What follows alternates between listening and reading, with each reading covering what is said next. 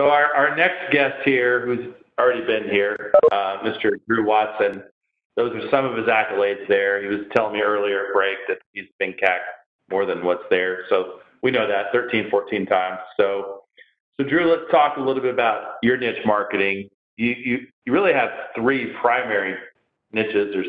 There's two companies, and then there's one industry. So why don't we piggyback on what Trevor was saying? Let's talk about the companies and how they became niches and some of the things that you've done to really let that flower and bloom. I thought we'd talk intermittent fasting and take our shirts off.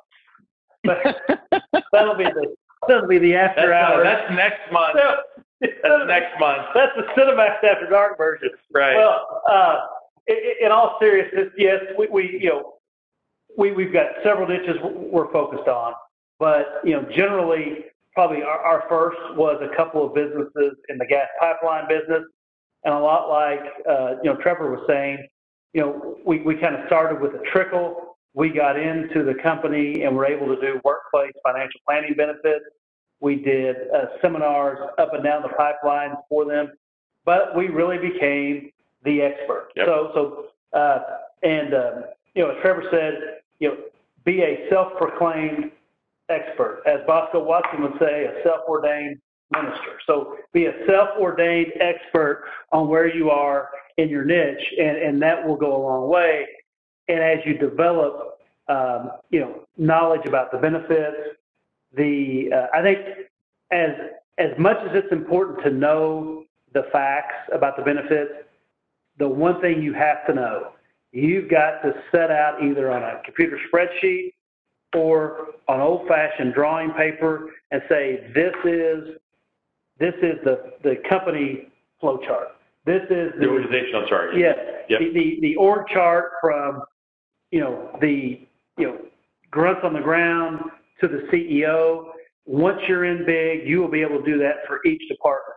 And probably what you'll find is you've got more ends, let's say, with one of the pipelines, the engineering department, tax and legal is where we're in. The other pipeline, we were in also, general counsel, but marketing.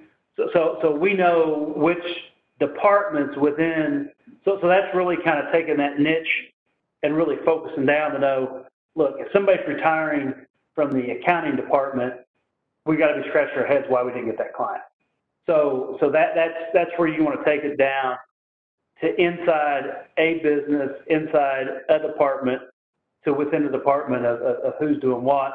And you want to keep that information updated because it makes it great when you ask for referrals, when you ask for your clients to bring their coworkers, who are these people that are coming in, and that gives you kind of an overall inside knowledge on who are your advocates, who are people that maybe are advocating for some of your competitors, and how do you work around that, and how do you protect your clients from the competitors as well. So I want to make sure that you guys understand something he's saying here. You guys understand he's built the organizational chart. Drew knows in every department what their names are, what their role is. He knows which of their clients.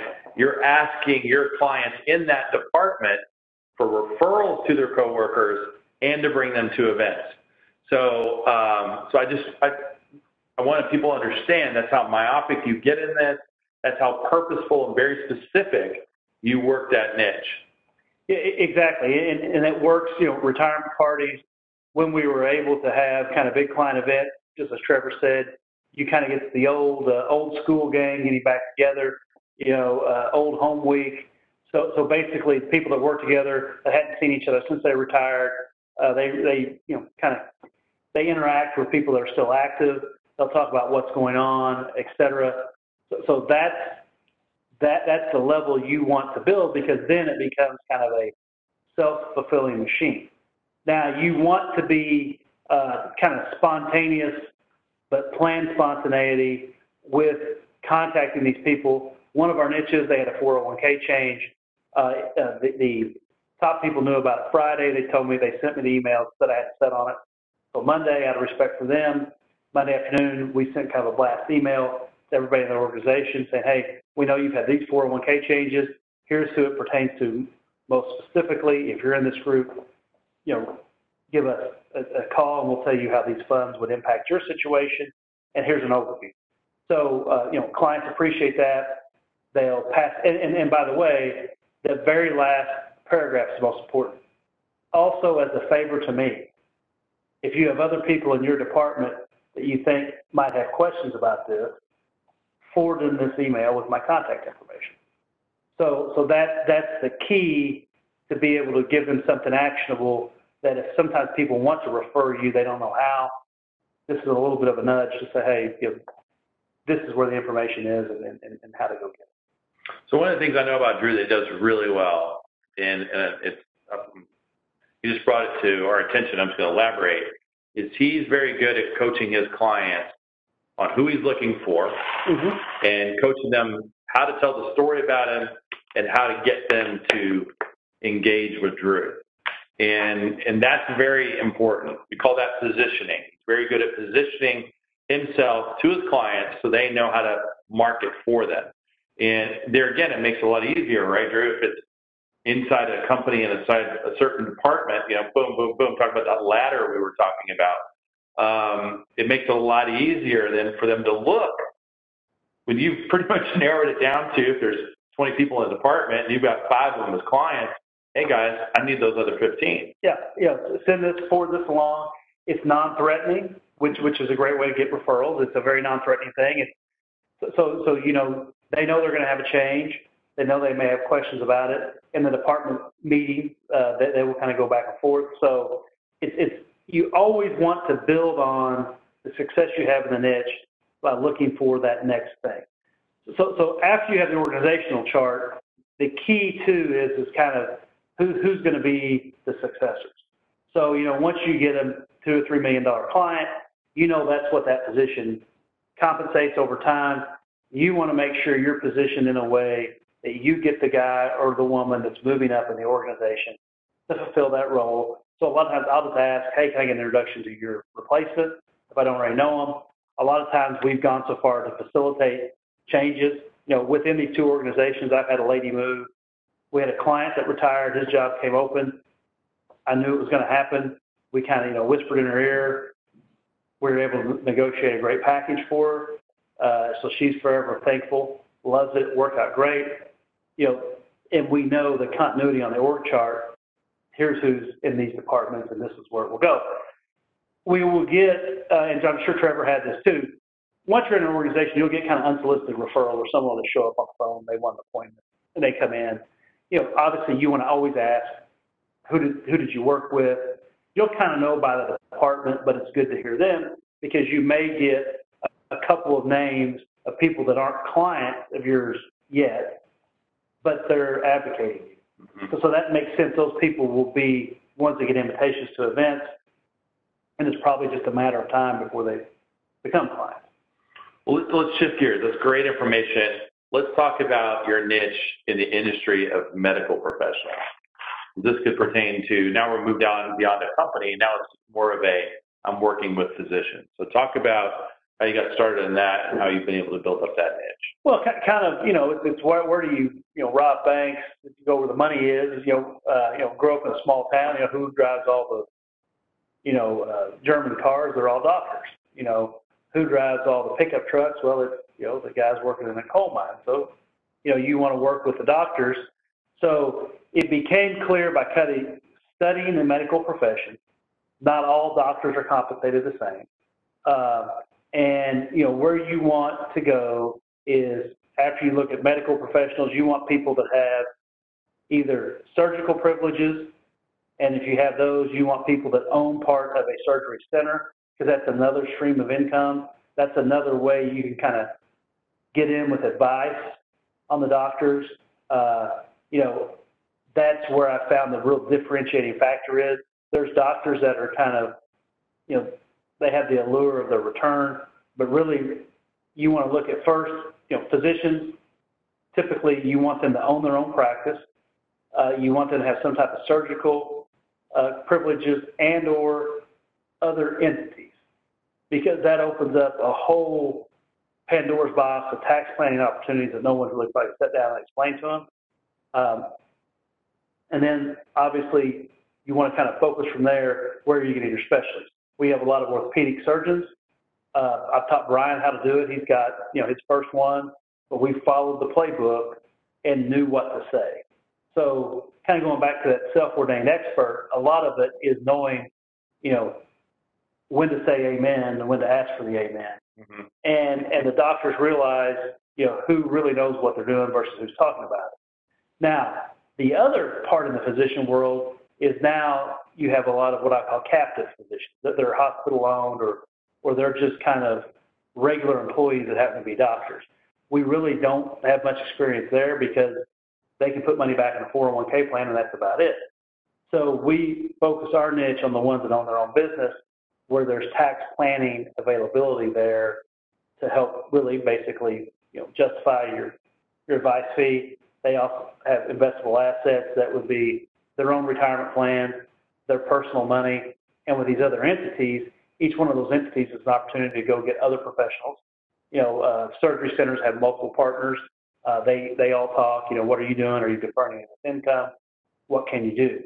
So you want to identify where the opportunity is and then really think through with the end in mind of, okay, who do you want to be sitting across the table from, because where is the money coming from?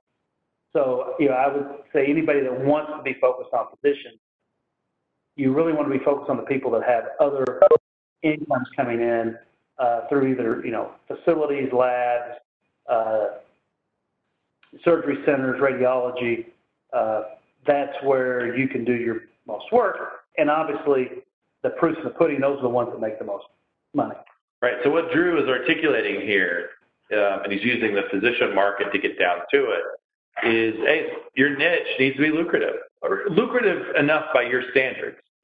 And, we had Bob Bonfilio talk about this earlier on a different segment. And, that's a key factor here. You may love working with this profession, but if it's going to bring down your average GDC or AUM per client, I'm not saying don't do that, but I don't know if that needs to be a niche either. And so Drew just gave a great example of how to assess, in this case, physicians, but you need to look at your niche and look at those same factors to see what within that niche, is there something, or a segment I need to work with. Well, and a great start, if you want to get into this, and, we're not in an urban area. And so I know we're the third largest city in Kentucky, but that's like saying you're the tallest, munchkin in the Wizard of Oz original cast. So that doesn't mean much, but when you're in a bigger city, if you want to get into physicians, start at the medical school level, because not all these kids will have student debt. Obviously, some will, and some will be, kind of insurmountable. Mm-hmm. But there will be kids in those classes that don't have any student debt.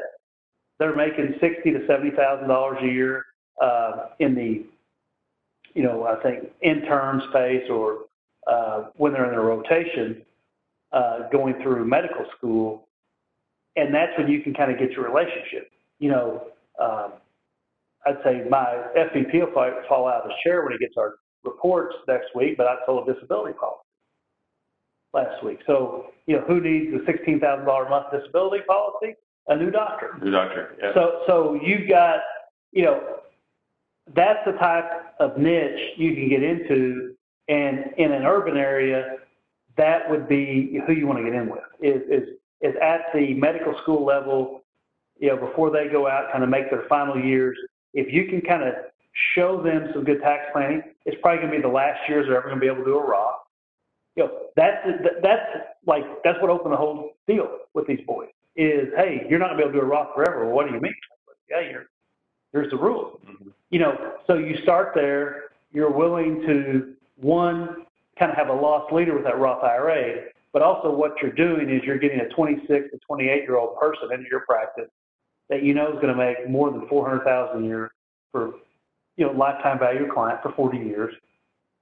And guys, we all have clients that are 80 years old with $2 million, but tomorrow's not guaranteed to anybody. So if you can kind of buff up the back of the book with those up-and-comers, it's just like stocking up on draft picks. So, you're going to have a great opportunity sometime, and they'll pay you a financial planning fee. They need insurance. So they need a lot of products that we offer early on that makes it worth to kind of go after that niche even a little bit deeper. Right. Well, I can just tell you, for those of you who were concerned earlier about Drew taking off his shirt, he's actually pretty dang smart. So, so that was good. Good that you brought us some insights there. John, any follow up on what you heard from Drew there before we go to our final guest here? I think a great way for takeaway for everyone is just the level of targeting Drew's been able to go to of not just knowing I want people from this organization, but getting to know the organization, who's in what spot, who we not working with in this department. I think that's a good learning for everyone, that there's always another level to go to. And I think for anyone, if you think you've gone far enough, think again. There's next levels to go to. There's more you can do. There's more ways to get access. So those really awesome insights, Drew. Thank you. Thanks, Jeff.